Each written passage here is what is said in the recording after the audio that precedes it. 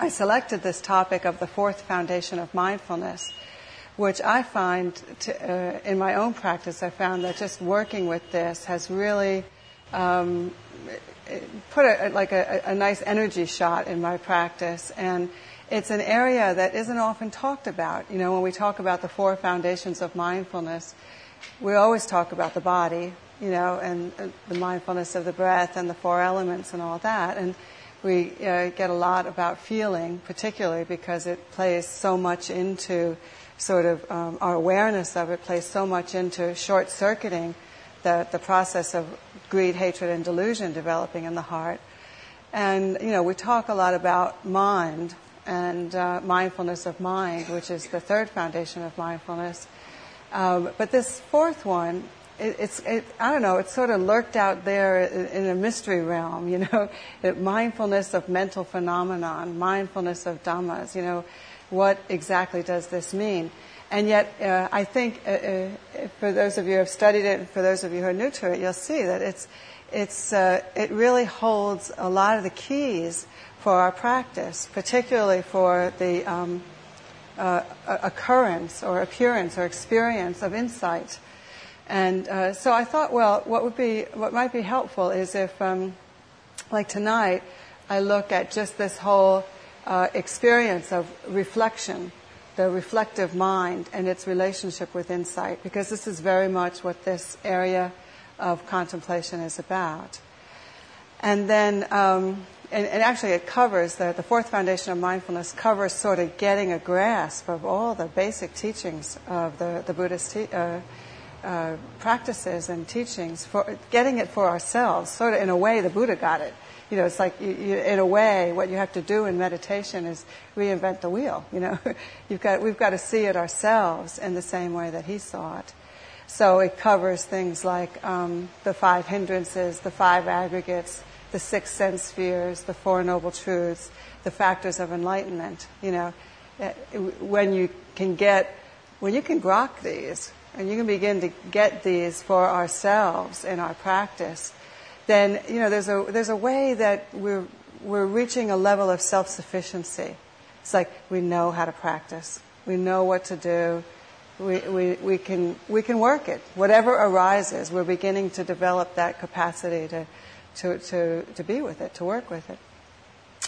So, in light of that, I thought that next week a good topic to look at would be the five hindrances. And since you're a seasoned group, I didn't want to go back over what the five hindrances are and everything, but really to look at something that I see very commonly, and this can go on for years in practice, which is that, you know, we hear this teaching of the five hindrances, and in a funny kind of way that we're not even aware of it, it can almost become a new way to beat up on ourselves.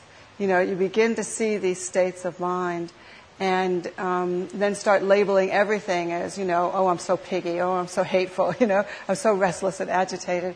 And yet I find that a lot of the times what we're actually observing is not a hindrance.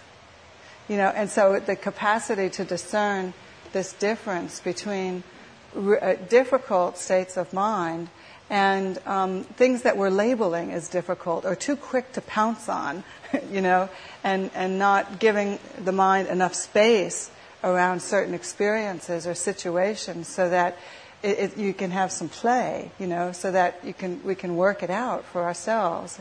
You know, sometimes we just jump on it too fast, and all we end up doing then is relating to our own states of mind, our own difficult states of mind, out of the same difficult states of mind, you know, like hating hatred, you know, and wanting some other state, you know, and so it's not helpful. And yet a certain maturing in practice develops when we're able to just work with these in more refined ways. And I find, you know, maybe just give ourselves a break, you know, be a little kinder to ourselves, be a lot more spacious in practice, and not be so quick to make things difficult that aren't necessarily so. And so then that seems to that would lead us nicely into looking at the the aggregates, the 5 aggregates, and these are the things that we identify with and get caught up with as being who we are. And this whole anatta business, this whole no self stuff, what is that? And how is it that we're getting caught up, getting caught up and identified with our physical and mental experience is a source of great suffering. And the main thing that we have to work with through the meditation practice to begin to dislodge, to disengage. And then I think I have one more week after that. There's some question. I thought Gil was coming. He thought I was coming. So we'll work that out. And if I'm here a 4th week, then we'll just take it from there. Maybe it'll be bits and pieces and see what's left after we've looked at some of this, okay? So I hope you'll join us for the next few weeks with these topics in mind. So tonight, just looking at reflection and insight, this 4th foundation of mindfulness. It's called, as I said, it's called mindfulness of mental phenomenon. And sometimes I've seen it as mindfulness of dhammas with a small d. But I just saw something in the last few years where Bhikkhu Bodhi, who's a very renowned scholar and practitioner, translated this as mindfulness or awareness of the Dhamma, capital D, in the Dhammas. And I thought this was a key to really understanding what he's saying here, what the Buddha is saying. Because basically what he's looking at in the 4th foundation of mindfulness is that we have to be able to come to see the truth as the Buddha taught it, the Dhamma, in our moment-to-moment experiences. And so this introduces this whole level of activity in the mind that I think in many ways it kind of goes on all the time, but often just below the level of our awareness, where the mind is sort of putting things together, figuring things out, And how do you get insight? Something. So it's seen this, it's seen this, it's seen this, and at some point it reaches a critical mass and it goes, oh, that's what they mean. That's what that is. So this 4th foundation of mindfulness is kind of getting at that. Can we see the hindrances and know how they arise? And know what makes them stay and how they go away and what it's like to have them gone, Can we see the 5 aggregates, the way that we cling to the experience of body and feeling and mind and get so caught up in it, like this is who I am? And can we see that as a suffering state and out of that wisdom and understanding just begin to let go, loosen the grip? Can you see the things that are going on through the eyes, through the ears, through the nose, the sensory experience? Can we notice this and see that as distinct from the objects that it knows? Can we break that apart so that we're not so caught in sensory experience? It's just hearing, it's just seeing. It's not, I gotta have what I see. So just getting a sense of this as a foundation, as something that is distinct from the first 3 foundations of mindfulness, which I think you're all quite familiar with these, but the foundations of mindfulness, as they're put out in the Satipatthana Sutta, have to do with essentially so you're a meditator and you're told to pay attention. What do you pay attention to? And what are some tools that you have for looking, And so in this teaching, where the Buddha tells us, like, for instance, when you're looking at the body, that, to tune into the rising and falling of the breath. And that experience itself not only connects us with the physical form, but can be a great inroad for insight into the impermanent nature of things. Things arise and pass away. Things arise and pass away. But when he's talking about the body, he's also saying, to tune in. He gives us some other hints with the 4 elements, for example, to begin to discern physicality as earth, air, fire, and water, both internally and externally, making the point that what goes on with my earth, air, and fire and water is the same as what goes on with yours, and it's also the same that goes on in the world, So, the idea is to begin to tune in to like nights like tonight where there's too much fire, and you get a sense of can you practice just being with the fire, with the excess of fire. The basic teaching is that these four elements, come together in the physical world, and they're not always in balance. They're not always balanced. Sometimes there's too much of one and not enough of another, and vice versa. And our whole physical experience is a constant play of these, whether you're looking at what's going on in your body, thirsty, not enough water element, or hot flashes for those of us in midlife, too much fire element, things of this nature. And just beginning to notice the experience of the body at this level. The second one has to do with noticing feeling, noticing the experience of pleasure and pain, and neither. And how, not so much how that happens, but simply that it happens. And that it's like, as soon as we come into contact with something, whether it's something in the physical world or even thoughts and ideas and all, there's an automatic response to that it has this tone to it, like I like it, I don't like it, it's pleasant, it's unpleasant, and that's just happening. It's like you're not making that happen. It's Buddha said actually it's a karmic result. It's a fruit of past actions, and there's nothing that we can do to change our experience of things as pleasant and unpleasant, per se. But what we can do, and this is what the invitation is with the second foundation of mindfulness, is to begin to open to the fact of that, and to not necessarily not get caught in it so much. Otherwise, the unpleasant becomes, pushing things away, and the pleasant becomes things that we have to have. And these, the Buddhist teachings tell us very clearly, are suffering states. But pleasure and pain, ironically, or seemingly paradoxically, are not necessarily difficult states. That we can open, we can experience these with some semblance of equanimity. And I'm sure you've seen the fruits of this in your own practice. It's fabulous when you can begin to be with things that are unpleasant and not go nuts, or be with things that you like and not have to have them. It's like the mind that can do that can start appreciating life, because the greedy mind just it can't appreciate anything. It's got to have it, it just can't be with it and appreciate it, So this second foundation of feeling is very important.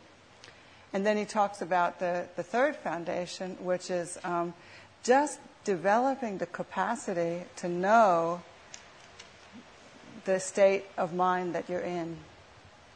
To know the greedy mind as a greedy mind, to know the happy mind as a happy mind, to know the exalted mind as an exalted mind. And I mean, I don't know about you, but for me that was huge. It's like to be aware enough, detached enough from my own states of mind to just know that I'm in a state, and not live it, not be it so completely or so consumed by it. So, I mean, that right there, you're starting to develop a great capacity for detachment and dispassion. It seems to get harder as you go along, but the rewards are greater. It's easy to see the body as the body. It's easy to sort of get a sense of that as not something that's under our control. It's not who we are particularly. It's a little bit harder to do that with feeling, But thinking, we're just, as Westerners, we're just so into our thoughts.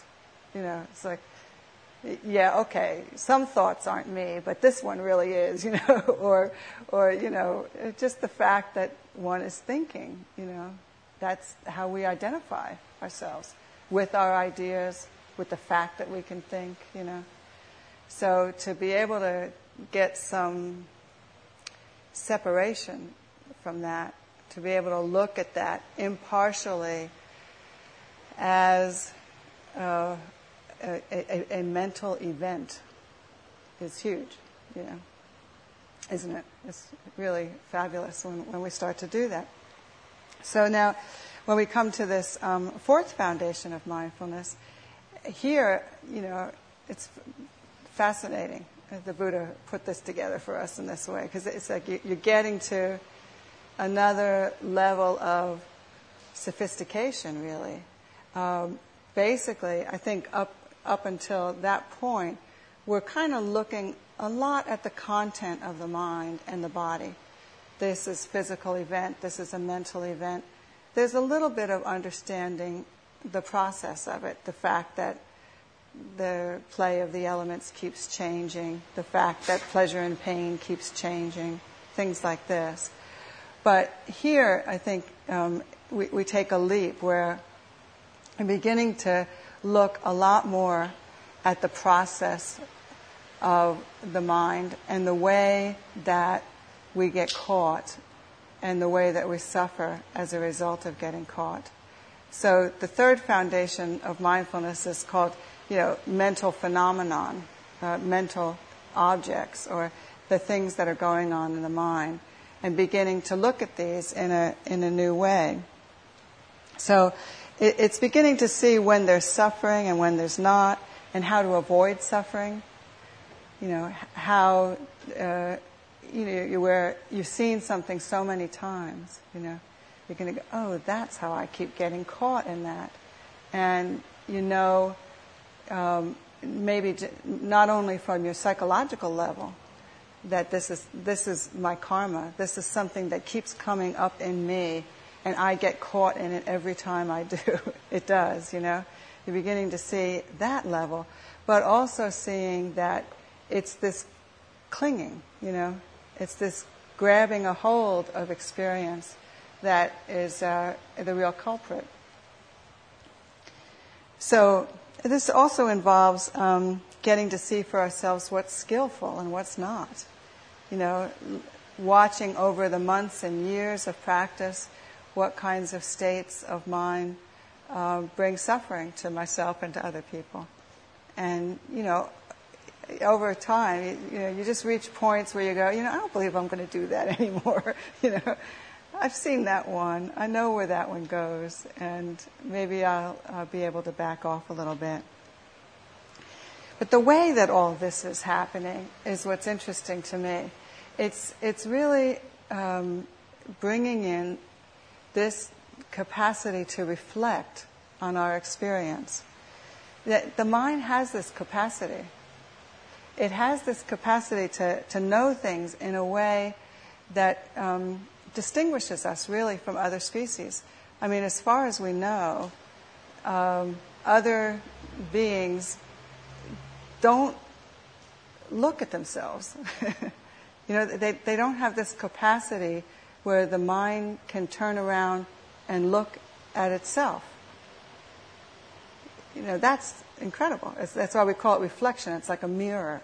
The Buddha referred to it as the mirror of the mind, the capacity to see what's going on in the mind. It's like, isn't that what we're doing? That's amazing. Because like the other senses can't do that. Only the mind can turn around and look at itself.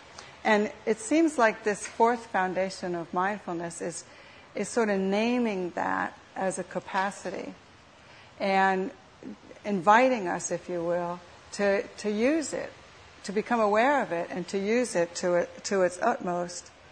And when we do that, it's like that's the mechanism through which you begin to get the ahas, that sense of like, oh, that's what they mean by the mental hindrance. I see it now. Okay, I'm getting it. Or, the cause of suffering, the first and the second noble truth, and how it ends. How are you going to see that for yourself? There's a way that it's not necessarily happening on the cushion. It could be happening, and most likely probably happening at other times throughout the day, where you get these little moments, don't you? You go, ooh, And I think that what's happening here is that the Buddha is kind of saying, name that, know that you have that capacity, and bring it more fully conscious. Become aware of that capacity and use it more fully. Can you see that? It's like really making the most out of that capacity.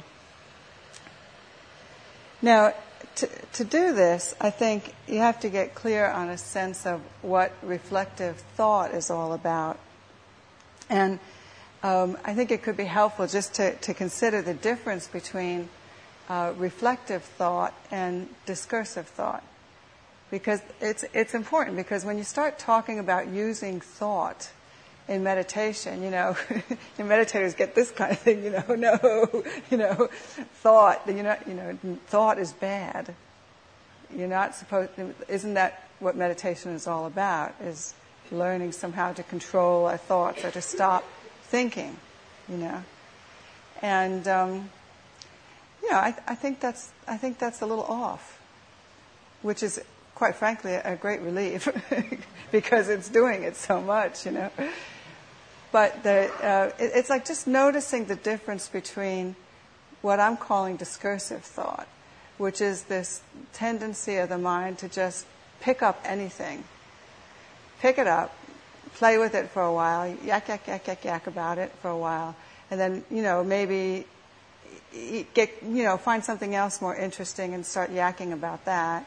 Or, just put it down because it got bored with it and wait for the next thing to come along, And, if we're honest, a lot of our meditation is that, isn't it? That's all that's going on in there, It's yak, So it's just kind of getting a sense of, what I call the voices inside my head, that this is a certain kind of thinking. It is almost entirely free of any significant content. It's just, you could stop doing it right now and you wouldn't be missing a thing. Except maybe some entertainment, because it is very entertaining, But, so it's just kind of getting a sense of that. And then consider that there's this other kind of thought that I'm calling it thought because it is thought. You can't call it anything other than that. But it's this sort of capacity to look at things and reflect on what's happening, to ponder our experience, to consider it. And it's very soft. Sometimes it doesn't even have words to it. It's more a sensation. Do you know what I mean? It's more like a sensing of things. This sense of just, in subtle ways, the mind has put something together, figured something out, just on its own. So this reflective thought is thought that it's analyzing, but it's not in a psychological way, and it's not in an intellectual way, really. It's sort of like it's kind of poking at what's happening. It's like, okay, well, wait, what is this? What's going on with me right now? And just kind of asking that question, what is it? Is it helpful? Is it not helpful? Can I get a sense of what this state is? Can I get a sense of how it got here? So it's this kind of, it's like, if you can feel it, it's kind of investigative, which is one of the factors of enlightenment. It can't be a bad thing, But isn't your mind doing this a lot? It's a natural tendency and capacity of the mind. It's putting things together.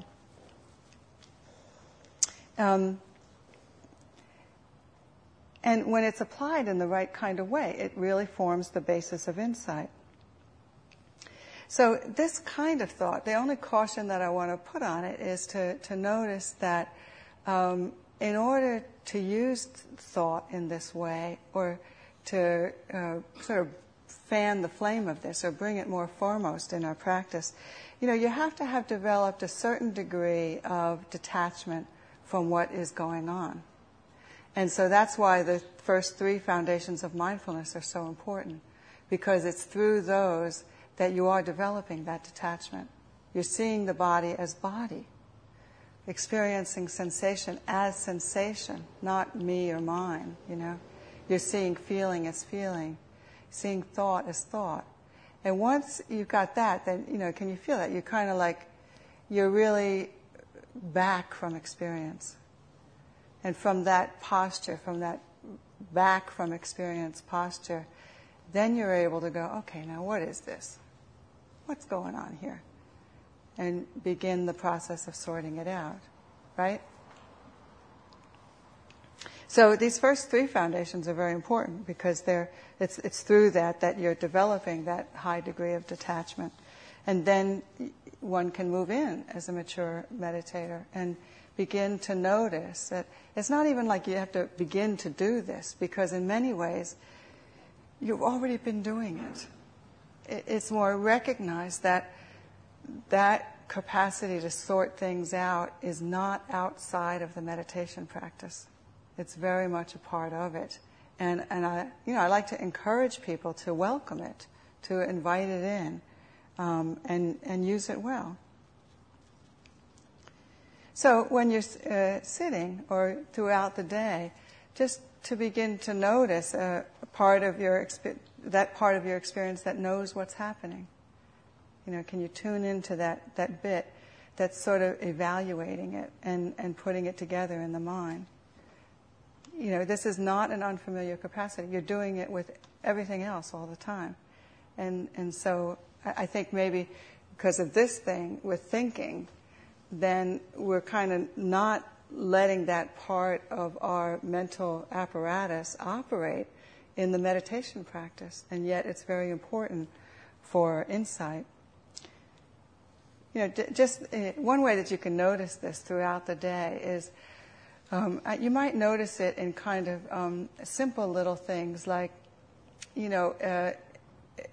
one thing I was watching my mind do one time was looking at the tiles in a building on the floor that were not in any noticeable pattern, and my mind, our capacity of mind is very interested in patterns.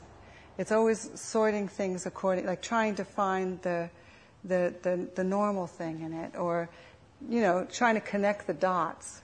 Do you know that capacity? It's like it's doing that a lot, so that when you walk into a room where there's no discernible pattern, watch the mind, try to get a fix, and try to sort it out.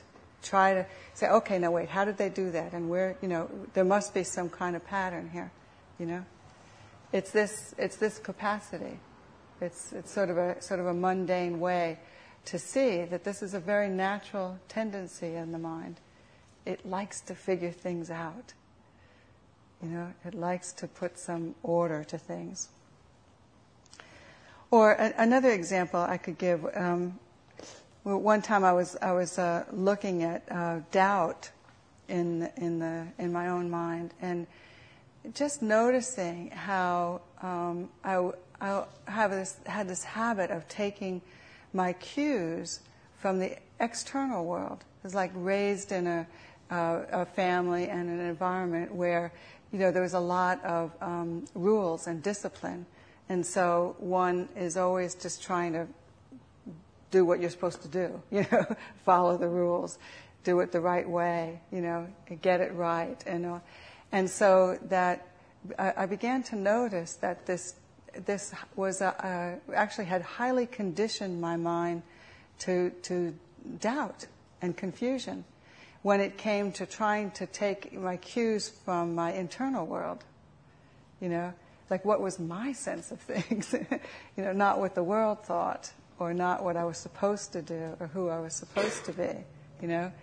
So that was fascinating, just to begin to notice that that way that my mind had put things together, and how this hindrance of doubt was so strong in me because of my conditioning, And just that little bit, that little insight that I got from noticing the difference between taking one's cues from the external world versus taking one's cues from the internal. And it was very liberating, just to begin to get that. Certainly, you still do it, but then you've got the insight, the understanding to begin to dismantle these kinds of constructs that aren't particularly helpful. Or noticing,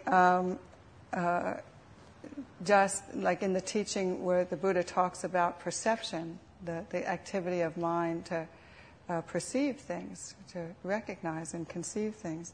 And there are beginning to understand that there are many, many perceptions in one's psychological makeup that are in there from this life, past lives, who knows. But they're like little biases or little ideas about the way we think things are, And when you begin to discern the subtle belief systems that are driving your actions, that's huge. That can be huge. So this is the same kind of capacity. The mind is turning back and looking on itself and discerning its own processes and seeing how attachment to those processes is creating a lot of difficulty. It's fascinating. So that the way that you untie these things is through mindfulness, through awareness. We have to see them. And this fourth foundation of mindfulness is pointing us at all the big ones, just begin to get a sense of these for ourselves. So the purpose of this foundation is to make us more aware that the mind is already reflecting. The mind is already looking at things, looking at itself. It's looking at other things and figuring things out. And this is sort of an invitation to say, turn it around and use that to look at itself and figure out the processes of mind itself. Now, this is huge. I mean, one thing that I noticed in my own mind was that I think the reason I was missing that for so many years was that referring capacity, that turning around and reflecting back on what is going on, was almost entirely used up in reflecting on me, reflecting on myself. All this capacity to look at yourself and try to figure things out according to what I want, what I don't want, what I need, what I got to get. All this is like all the mind, me, and I stuff. It's like almost all of my mental thoughts were about me. It was like, well, no wonder. I'm not getting anything else. It's like it's all tied up. This potentially incredibly liberating capacity of the mind is completely consumed with me. So, begin to get it interested in something else, in the processes of the mind. It's going to be doing this anyway. So I think a lot of meditation practice is just turning it in the direction of things that would be a lot more useful, in terms of getting us free than, our petty little self-gratifying world, self-absorbed world. So to do this and just bring this all a little more conscious, I think one has to be willing to risk a little bit of thinking in practice, I mean, we're doing it anyway. So it's kind of like, let's be honest about that. You know, there's so much thinking going on. Now, if we could just turn that thinking to good use, then we might get somewhere. And it could really be of great benefit.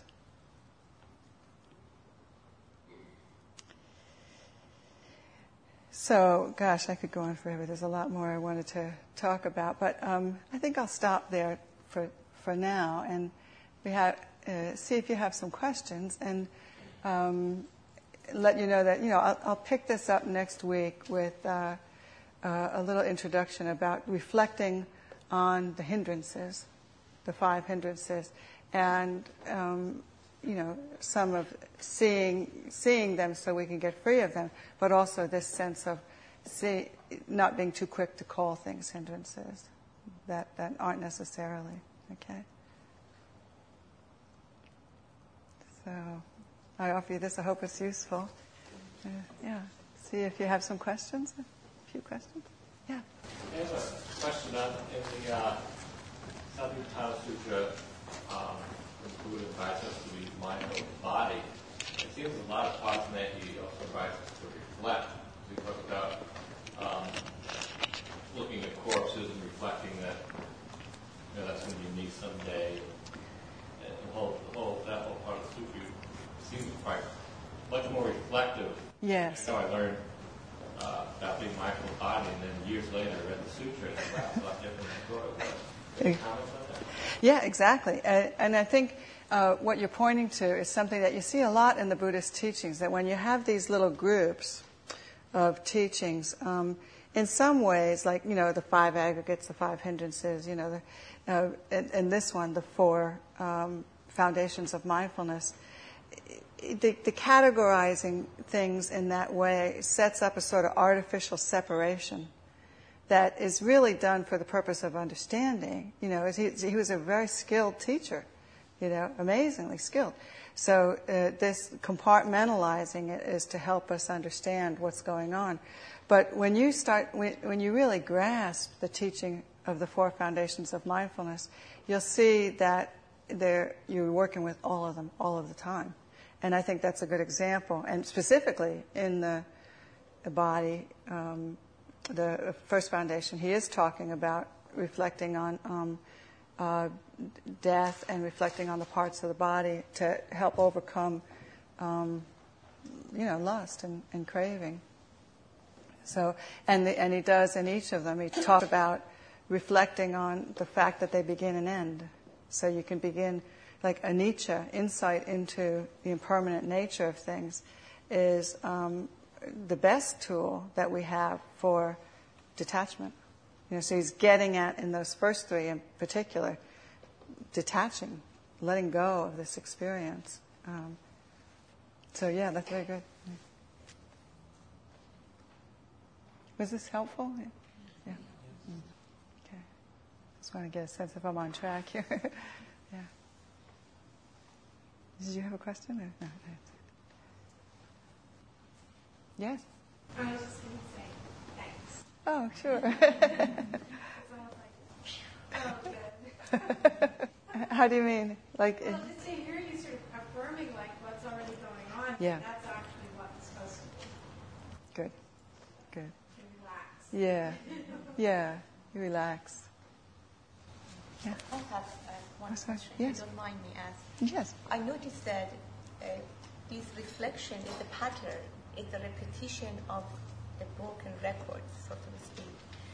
But in my practice, I noticed that it's very difficult to break this pattern, meaning that to stop this broken record Of thinking? Right. And intellectually, I can observe it, I can realize it. But somehow I cannot break the pattern, despite the fact I know it is the wrong pattern. Yeah. Breaking that pattern or the habit of thinking. And it's great. I'm glad you brought that up. 2 things that are important to remember with thinking. And one is that our effort is not to stop thinking.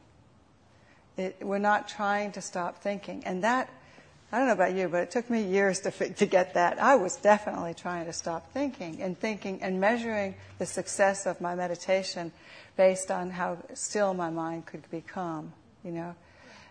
And really, yes, there are concentration practices, and there are times when the mind will get still, and it's very pleasant and it's wonderful. And I think maybe that's sort of what sets up this wish to have that keep happening, you know, because it's a wonderful experience.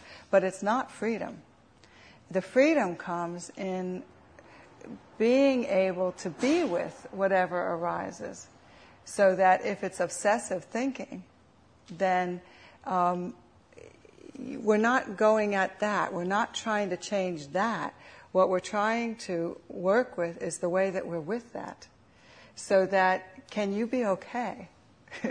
Can the fact of the voices inside our head, the constant chatter, can we find a way to be okay with that? And what I mean by that is, and that's a huge question, but what that means is, can you find a resting place? Can you find the space and connect with the space in which that is happening? So that it's almost like you have to get bigger than it. You know, it's like I experience it almost even energetically or kinesthetically as just kind of sit back on your cushion, you know, and just kind of spread your shoulders back, you know, take a deep breath and drop down.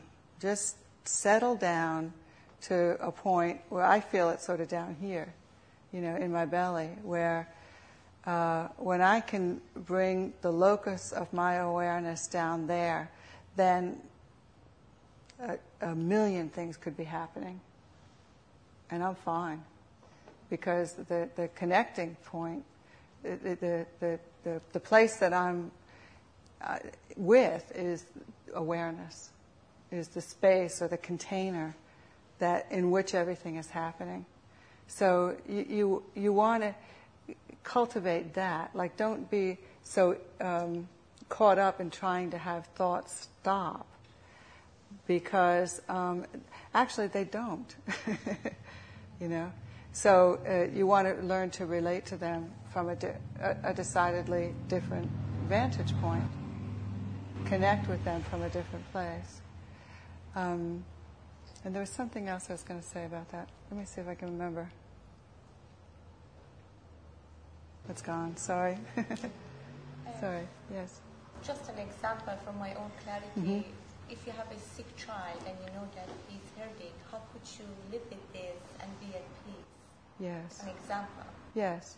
How could you be at peace?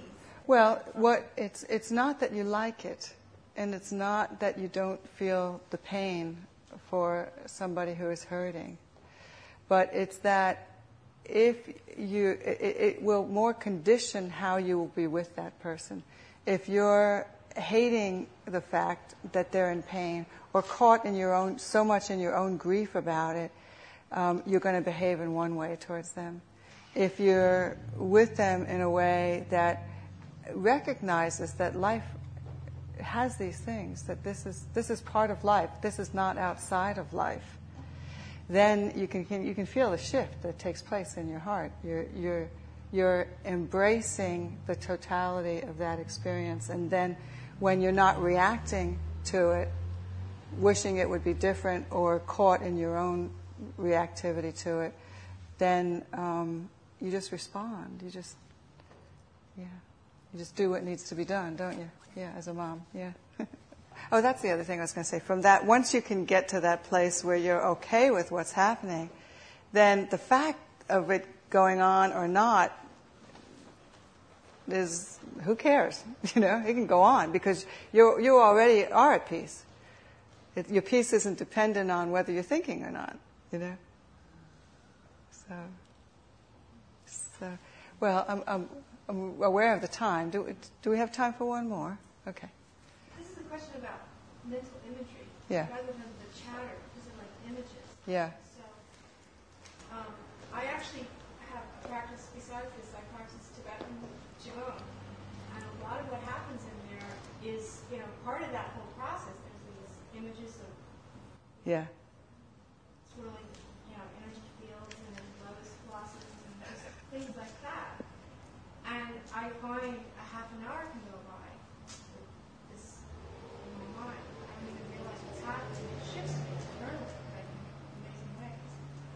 And I mean, that's a whole different kind of thing. That's a whole different, yeah. Well, it isn't different. It's actually very similar, but what's similar about it is, where I was saying using the mental capacity in the interest of something that's actually going to help you, versus, just endless nothing. Yeah. So thank you very much for your attention. Yeah. Wish you the best with practice. We'll see you.